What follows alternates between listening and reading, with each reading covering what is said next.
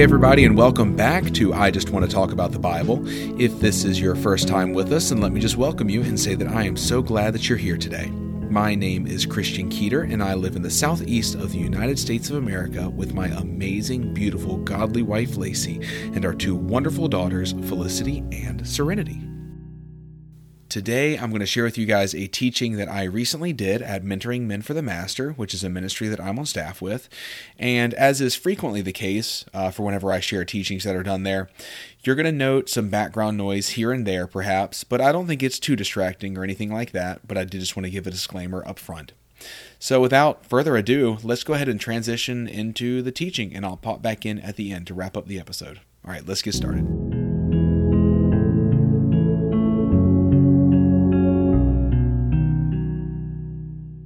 Dear Lord, we just want to upfront at the outset commit this time to you. Lord, we have created a space and we're just asking you to fill it. Jesus, you are the perfect teacher.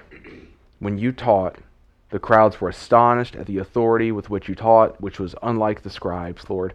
And so, Jesus, I pray that you teach us now, that you open our eyes that we may behold wondrous things out of your law, and that we can all walk away saying that we heard from you today. Lord, we love you and praise in Jesus' name. Amen. Amen. So go ahead and flip to Numbers 20, if you would. Numbers 20. Beginning at verse 1, it says, "And the people of Israel, the whole congregation, came into the wilderness of Zin in the first month, and the people stayed in Kadesh. And Miriam died there and was buried there." So who was Miriam?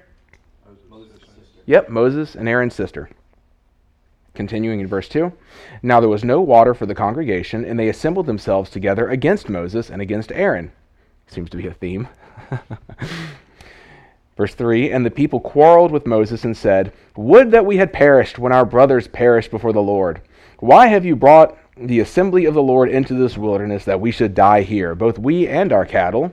And why have you made us come up out of Egypt to bring us to this evil place? It is no place for grain or figs or vines or pomegranates, and there is no water to drink.' Then Moses and Aaron went from the presence of the assembly to the entrance of the tent of meeting and fell on their faces.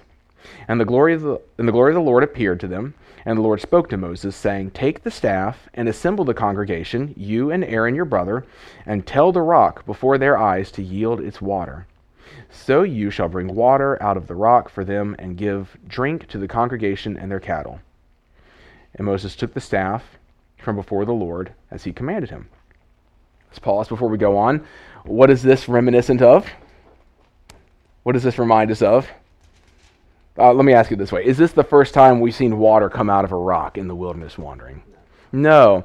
But what is different in this occasion than the other time? Yeah. He's supposed to speak to the rock instead of striking it. Originally, this is way back in Exodus 17, shortly after they passed through the Red Sea, which is recorded in Exodus 14, he's told to strike the rock, and out comes water. Here he is told, so to reread it, in verse 8, "Take the staff and assemble the congregation, you and Aaron your brother, and tell the rock before their eyes to yield its water. So you shall bring water out of the rock for them and give drink to the congregation and their cattle." So he's told to speak to the rock, not to strike it. Verse 10, "Then Moses and Aaron gathered the assembly together before the rock, and he said to them, 'Hear now, you rebels, shall we bring water for you out of this rock?' And Moses lifted up his hand and struck the rock with his staff twice, and water came out abundantly, and the congregation drank, and their livestock." So did Moses obey or disobey here? Okay, he disobeyed. Verse 12, "And the Lord said to Moses and Aaron, 'Because you did not believe in me, to uphold me as holy in the eyes of the people of Israel, therefore you shall not bring this assembly into the land that I have given them. These are the waters of Meribah, where the people of Israel quarreled with the Lord, and through them he showed himself holy.'" That's through verse 13. That's a sad passage, y'all. That's sad. And we could, there's been different theories, there's been different explanations as to what all was the nature of Moses' sin here. I mean, at the very surface level, we can see, well, this was an act of disobedience. clearly, because God told him to do one thing and he did something else. In verse 12, he said, because you did not believe in me. God had told him to do something, tell the rock to yield its water. He struck it twice. But as to the how the weighty nature of the sin and the consequence for it, different people have different opinions, and I'm not about to get into all that right now, and I don't want to be dogmatic on something that I myself am not convinced of personally yet, because I'm still learning, right? But there is something out of this passage that I want to point out, and it is from verse 12 again. The Lord says, because you did not believe in me, but then listen to this phrase, to uphold me as holy in the eyes of the people of Israel. Because you did not believe in me, to uphold me as holy in the eyes of the people of Israel. What Moses did, on some level, in some way, impacted, how can I even say this? Perhaps how the people saw the Lord. Moses had he had influence with these people. And it says that he did not uphold the Lord as holy in the eyes of the people of Israel. What Moses did in some way negatively affected these people. It had a negative impact on them. Again, we're not going to get into specifics about what that is, but I just want to point out the fact that Moses' actions negatively impacted other people. Let's go to Galatians 2. Galatians 2. We're actually going to read a passage that we talked about a bit when I taught last time about grace, about a month ago. Galatians 2, Paul shares this account of when Peter comes to Antioch. Just a few verses, Galatians 2, 11 through 14. But when Cephas came to Antioch, I opposed him to his face, because he stood condemned. For before certain men came from James, he was eating with the Gentiles, but when they came, he drew back and separated himself, fearing the circumcision party. And the rest of the Jews acted hypocritically along with him, so that even Barnabas was led astray by their hypocrisy. But when I saw that their conduct was not in step with the truth of the gospel, I said to Cephas before them all, if you, though a Jew, live like a Gentile and not like a Jew, how can you force the Gentiles to live like Jews? So we're pretty familiar with this account. Peter comes, he's hanging out with the Gentiles. Whenever some of the Jews come from Jerusalem, come from James, Peter fearfully withdraws and kind of creates distance between him and the Gentile believers. And we talked previously about the implications that could have as far as first-rate, second-rate Christians and things like that, which is totally contrary to the heart of the gospel. But here, I just want to point this out. It says, and the rest of the Jews acted hypocritically along with him, so that even Barnabas was led astray by their hypocrisy. Like Moses, we see Peter here impacting those around him in a negative way. We see the decision that he made, how it didn't just stop with him, how it affected those around him. So what are we talking about today? In a word, we are talking about influence. And how am I defining influence? I'm just really simply defining influence as the ability to be able to affect what people think and how they behave. What people believe to be true and how they act. Influence is the ability to you can't use the word to define the word. Influence is the ability to impact and affect the thoughts that people think, the way that they live, how they view the Lord, things like that. And influence, obviously, can be used to do incredible good or incredible destruction. You can see somebody and the Lord can give you insight into that person's life, and you can do things to help them, to shape how they see the Lord. If you see, oh wow, this person is viewing the Lord in a totally unbiblical way, I want to use my position in their life to be able to help them see things clearly. Or it can be used very negatively, and one of the major forms that that takes is what we call manipulation. Trying to control other people for some sort of selfish gain or something like that. So the reality is this: every single one of you, every single one of us has influence. It varies in measure and in context. We all have influence, and you see someone like Peter, who was in such a high position, like it was, I believe, necessary for Paul to publicly address him, because what Peter did not just stop with him. If it was a private thing that Peter had just done, then it would have been like, okay, let me talk to you privately, but there are people here who are now being led astray, and so it's important for them to hear the truth in that instance right there. Peter was in such a high position that he had the capacity to influence people very strongly in one way or the other. And so, like I said, every single one of us in some measure and in some capacity in different contexts have influence. And this week, I feel like the Lord just really showed me how careful I need to be. How serious of a thing that this is. How utterly serious it is. We have influence in people's lives. We impact them, and regardless of whether we believe it or not, it's true. This week, I just had some conversations where I expressed my opinion and gave advice. And I had a growing sense of unease about it after the fact.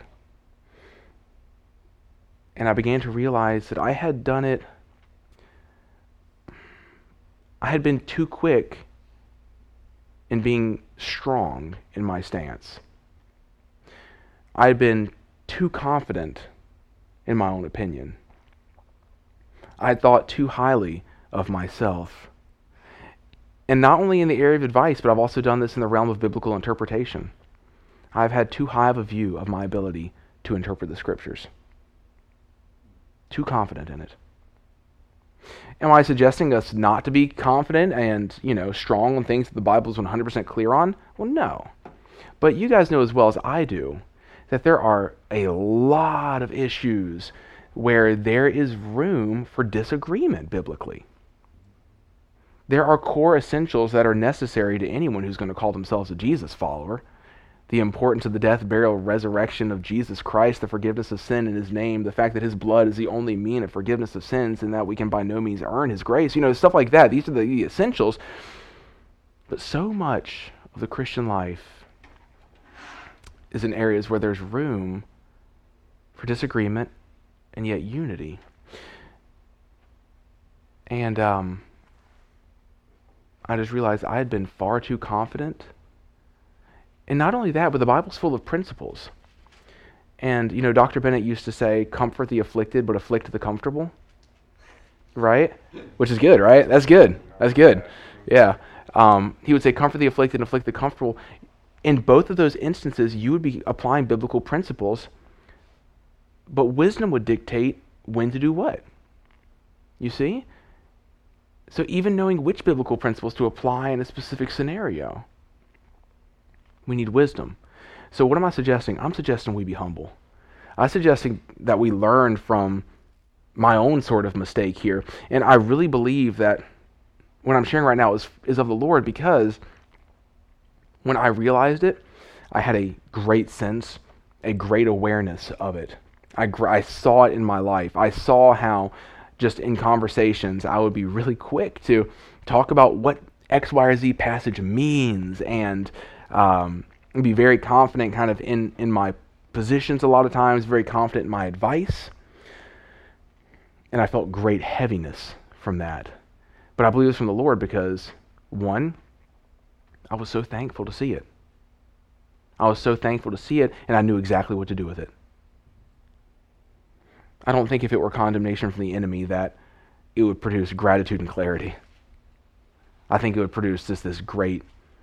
This is what it felt like. 2018 is when God, I really feel like, called me to teach. I was driving, and certain verses, like, I actually have one of them written here, like James 3:1 came to my mind, which says, "Not many of you should become teachers, my brothers, for you know that we who teach will be judged with greater strictness. Verses like that are coming to my mind, and I'm feeling the weight of the reality of these verses. And I said, Lord, if this verse is true, and there was another verse from Hebrews 13, if these verses are true, it would be better if I don't teach. I felt that heaviness. I felt this weightiness from this. But then I believe in that moment he said, but I've called you.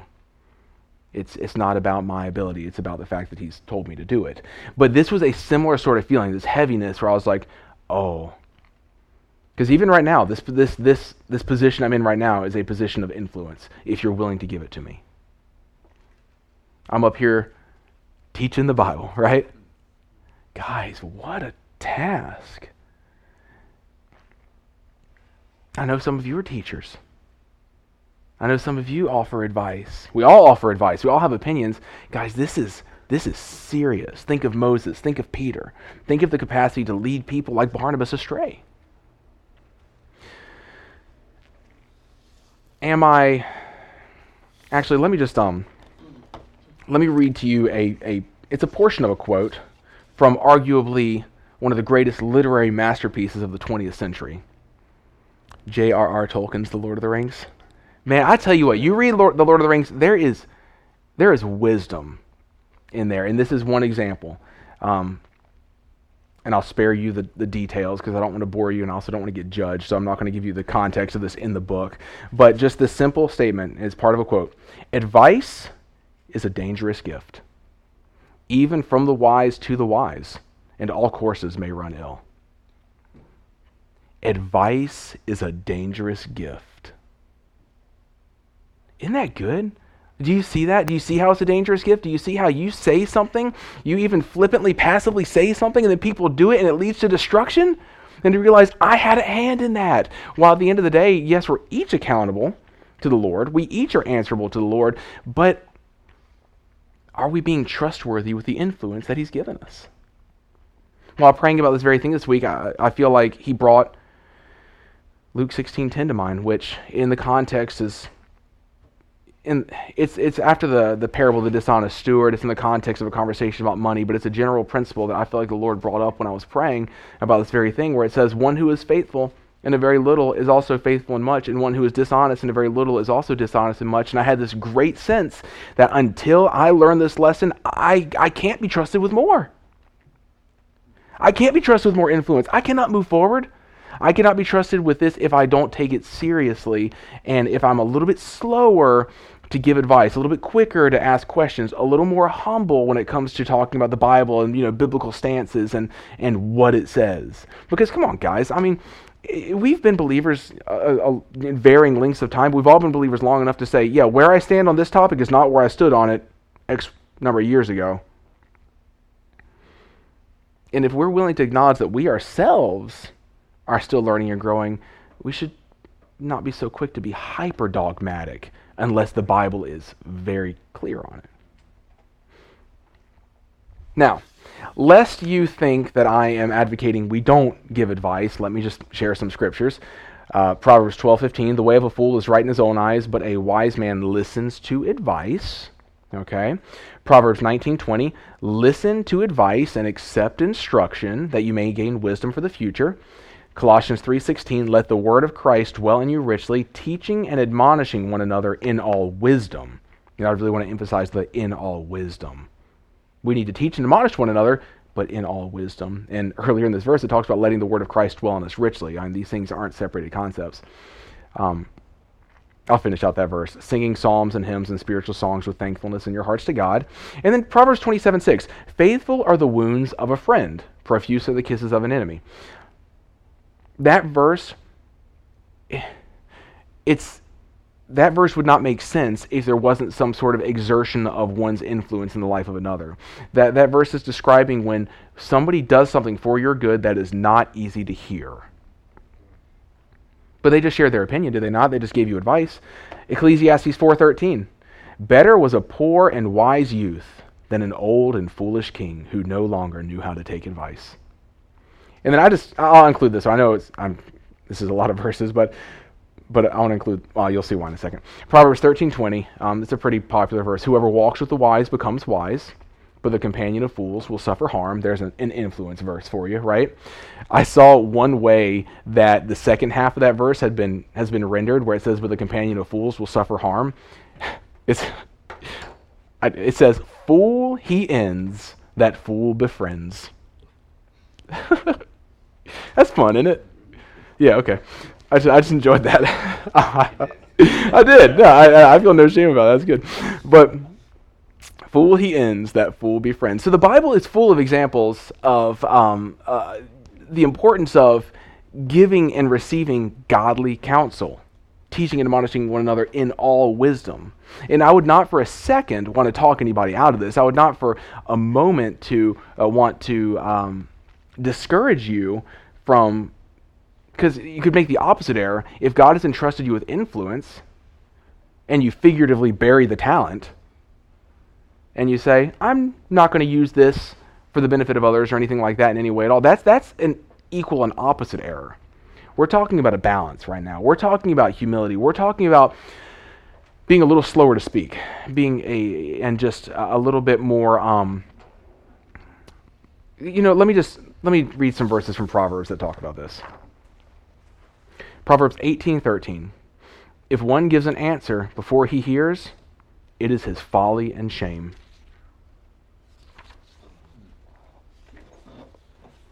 If one gives an answer before he hears, it is his folly and shame. I'm going to read that in a few other translations as well. New American Standard, that was the English Standard Bible, but the ESV.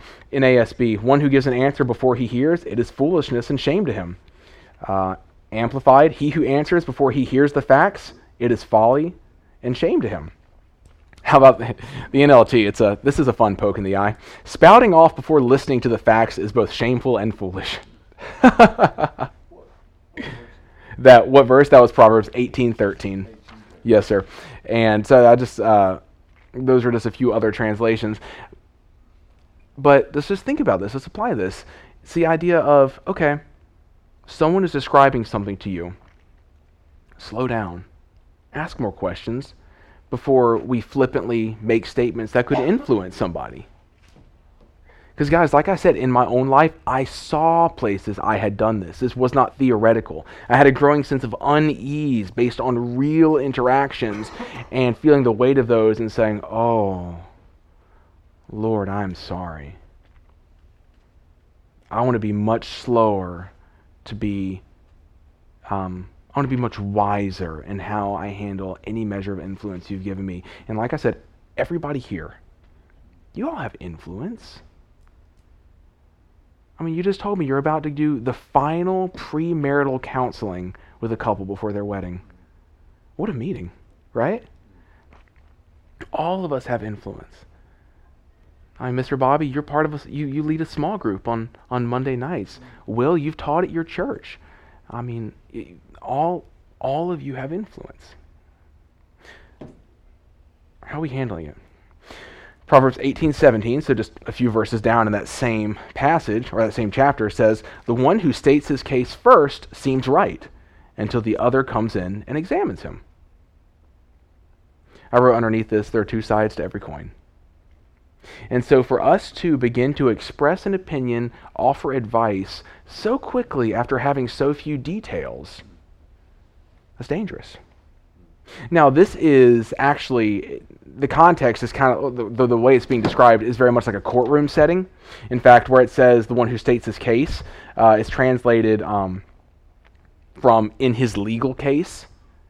So in his legal case, and so we see this as kind of, if you imagine a courtroom setting, think about how silly it would be where one person speaks and the judge is like, oh, yeah, that's it right there. Like not listening to any other, like, that'd be terrible. That'd be awful. And yet we can be quick to do that very thing in our interactions with other people.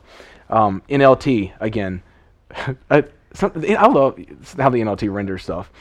The first to speak in court sounds right until the cross-examination begins. And the word translated as cross-examined there, or the cross-examination, or I have a few different translations here, is used for, and I'm quoting the footnote from the New English Translation, there's a footnote that says, the verb translated cross-examines is used for careful, diligent searching and investigating to know something. So what does this look like in an actual human interaction? Somebody expresses their opinion or recounts an event to you, and then they are expecting you to give them your advice or expecting to hear some sort of feedback. This takes the form of saying, until I have more information, I really couldn't speak. Or asking questions of this person, or if they don't prompt you for that, not being so quick to offer advice. I was talking to somebody yesterday, somebody from Kenya actually, and he was letting me know about this situation. And the situation, as he was, and I trust this guy. He's a trustworthy guy, but I'll tell you what I don't know. I don't know all the cultural differences between Kenya and the U.S. And so he was describing a circumstance that happened there, and I'm thinking like, well, that's just ridiculous. Like, if I were in this, my temptation is to be like, man, it's just ridiculous that was expected of you, and to kind of say that to him and whatnot. But I didn't, because of this. I simply then went on to say, I think I probably said things like, oh, wow, and whatnot, and, responded. But then I said, so what'd you do? Ask questions. Because, guys, I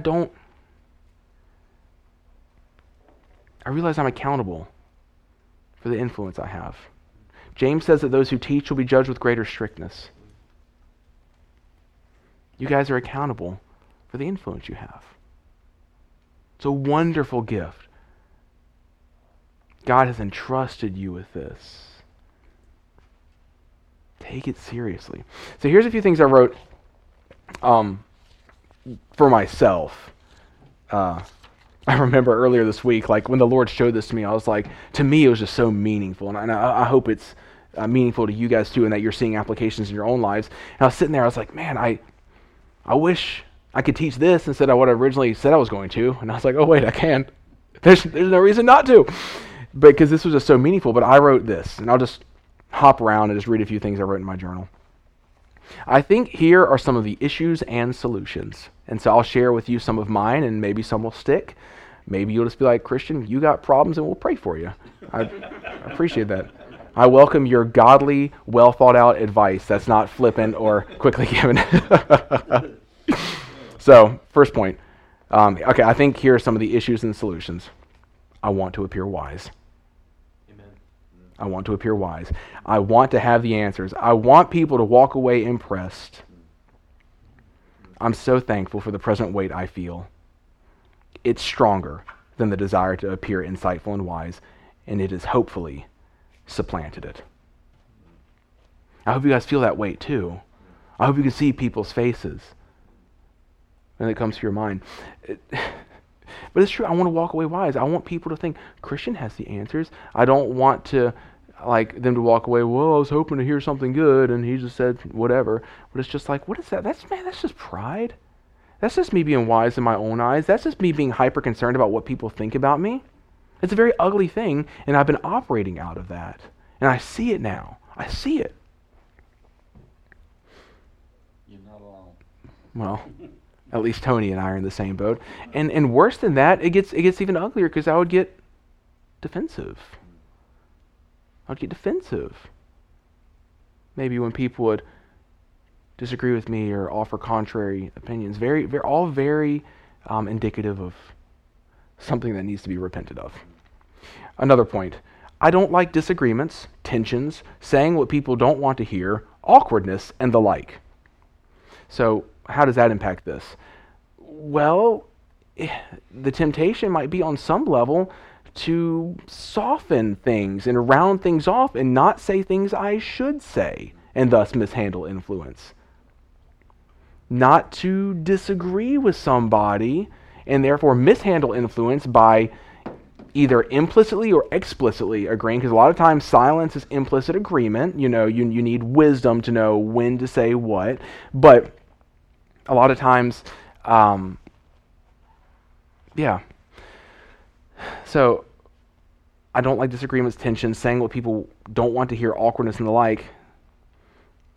So then I wrote, however, I'm resolved to not only be willing to express contrary opinions when necessary, but I'm also ready to share information that may lead people to think less of me.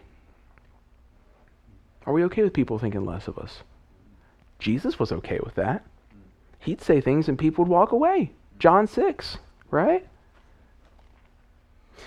Okay, another point. I've been too quick to offer advice. Moving forward, I will slow down and ask many more questions. I need to use the phrase, I don't know, much more. I need to use the phrase, I don't know, much more. I don't need to be dogmatic where the Bible isn't clear. And if I'm not convinced about something, then I need to be really careful before I start trying to convince other people about it. And then I also wrote, I need to legitimately devote myself to prayer and study whenever I teach. I must do everything in my power to make sure what I'm teaching is true.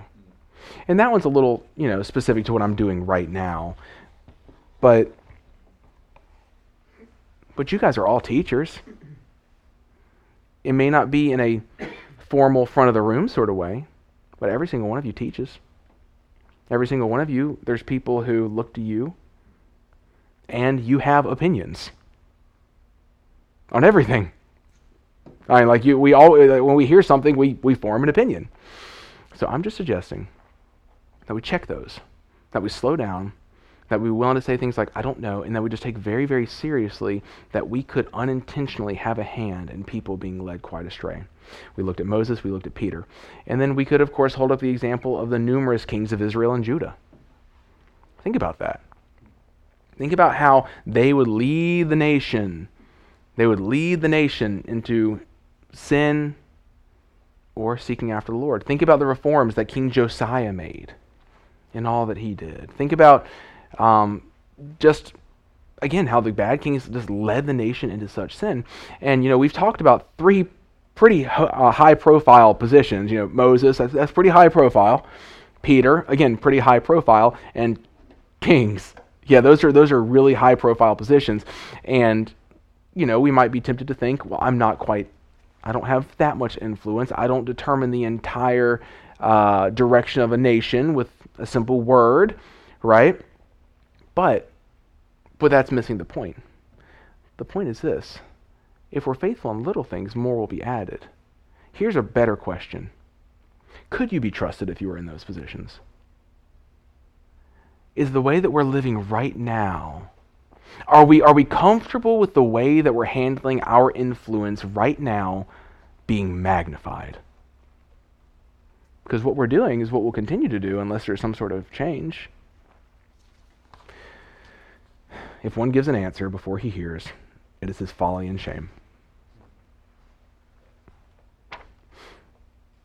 This has been, like I said, a very heavy but wonderful sort of week from that perspective. Because the Lord showed me this, I believe. And you know what? I knew what to do, and I knew I could start doing it right away. I'm like, I can make this change today. Like, this isn't one of those things where it's like, all right, well, I'm going to need to, pray about this for a month and really work on it and do all this sort of stuff. It's like, well, yeah, and that's fine. Devote time to prayer, and yes, we're going to have to start forming new habits, but you could do this today. You can have the exact same experience that I did, where when you go out today, because guaranteed, you're most likely going to interact with another human being sometime over the next few days. And you have influence. And you can do this. You can ask more questions. You can be slower to do this, and you can remember the examples of Moses, how Peter, unintentionally, really, accidentally. I'm sure Peter didn't wake up that morning saying, you know what, I'm going to lead some people astray. That's what I'm going to do. No. That's not the way Peter was. But it's what Peter accidentally did. And we're not beyond that either. So, that's really it. It's a simple point. It's a simple point, and you can begin applying it immediately. All you have to do is remember it. Be doers and not hearers only. Keep it in front of you. And I hope, at least on some level, you felt at least a bit of the weight that I did. Because like I said, it's weighty, but it's at the same time like glorious. It's weighty, but it's good. So let's pray, and I'll let you guys have your table time. Lord Jesus, we just acknowledge that there have been times where we have not handled the influence well. Lord, you and I have been talking about this week already, but God, I just want to publicly say that I'm so sorry, Lord, for the times that I've done that, where I've been too quick to offer my opinion, advice, or even when, I didn't take the position of teaching as seriously as I should. Because, Lord, you take these things seriously. It's clear from your word, and you love so much the people that we are influencing. Lord, help us just to be a bit slower. Please give us wisdom, knowing when to speak, when to remain silent, what to say, how strong to be, how gentle to be. Lord, just in all these sorts of things. But just please give us wisdom and help us to look like you in this. And Lord, like I said, we are very sorry for the times that we have mishandled this. And we thank you for your grace. And we thank you for your love. And we thank you for teaching us, Lord. Help us to go and apply this today. And we pray this in your name. Amen.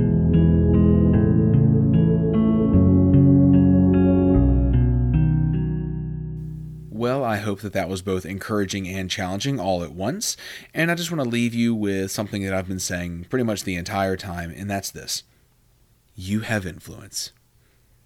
You have influence, and I just want to encourage you just to take that influence seriously and to realize that it can be used for great good or great harm. And that this is a very weighty matter, but I want you to feel empowered, and I just want to encourage you just to make sure that you're using your influence in such a way that lines up with the Word of God, that the advice and the counsel and opinions that you offer into the lives of others, even informally, don't unintentionally lead them astray, but actually spur them on towards the truth, because you have influence in those people's lives. You've been entrusted with it, and I know you want to be faithful with it. I know it's something that matters to you, and so I just want to encourage you and try to strengthen your hand in that.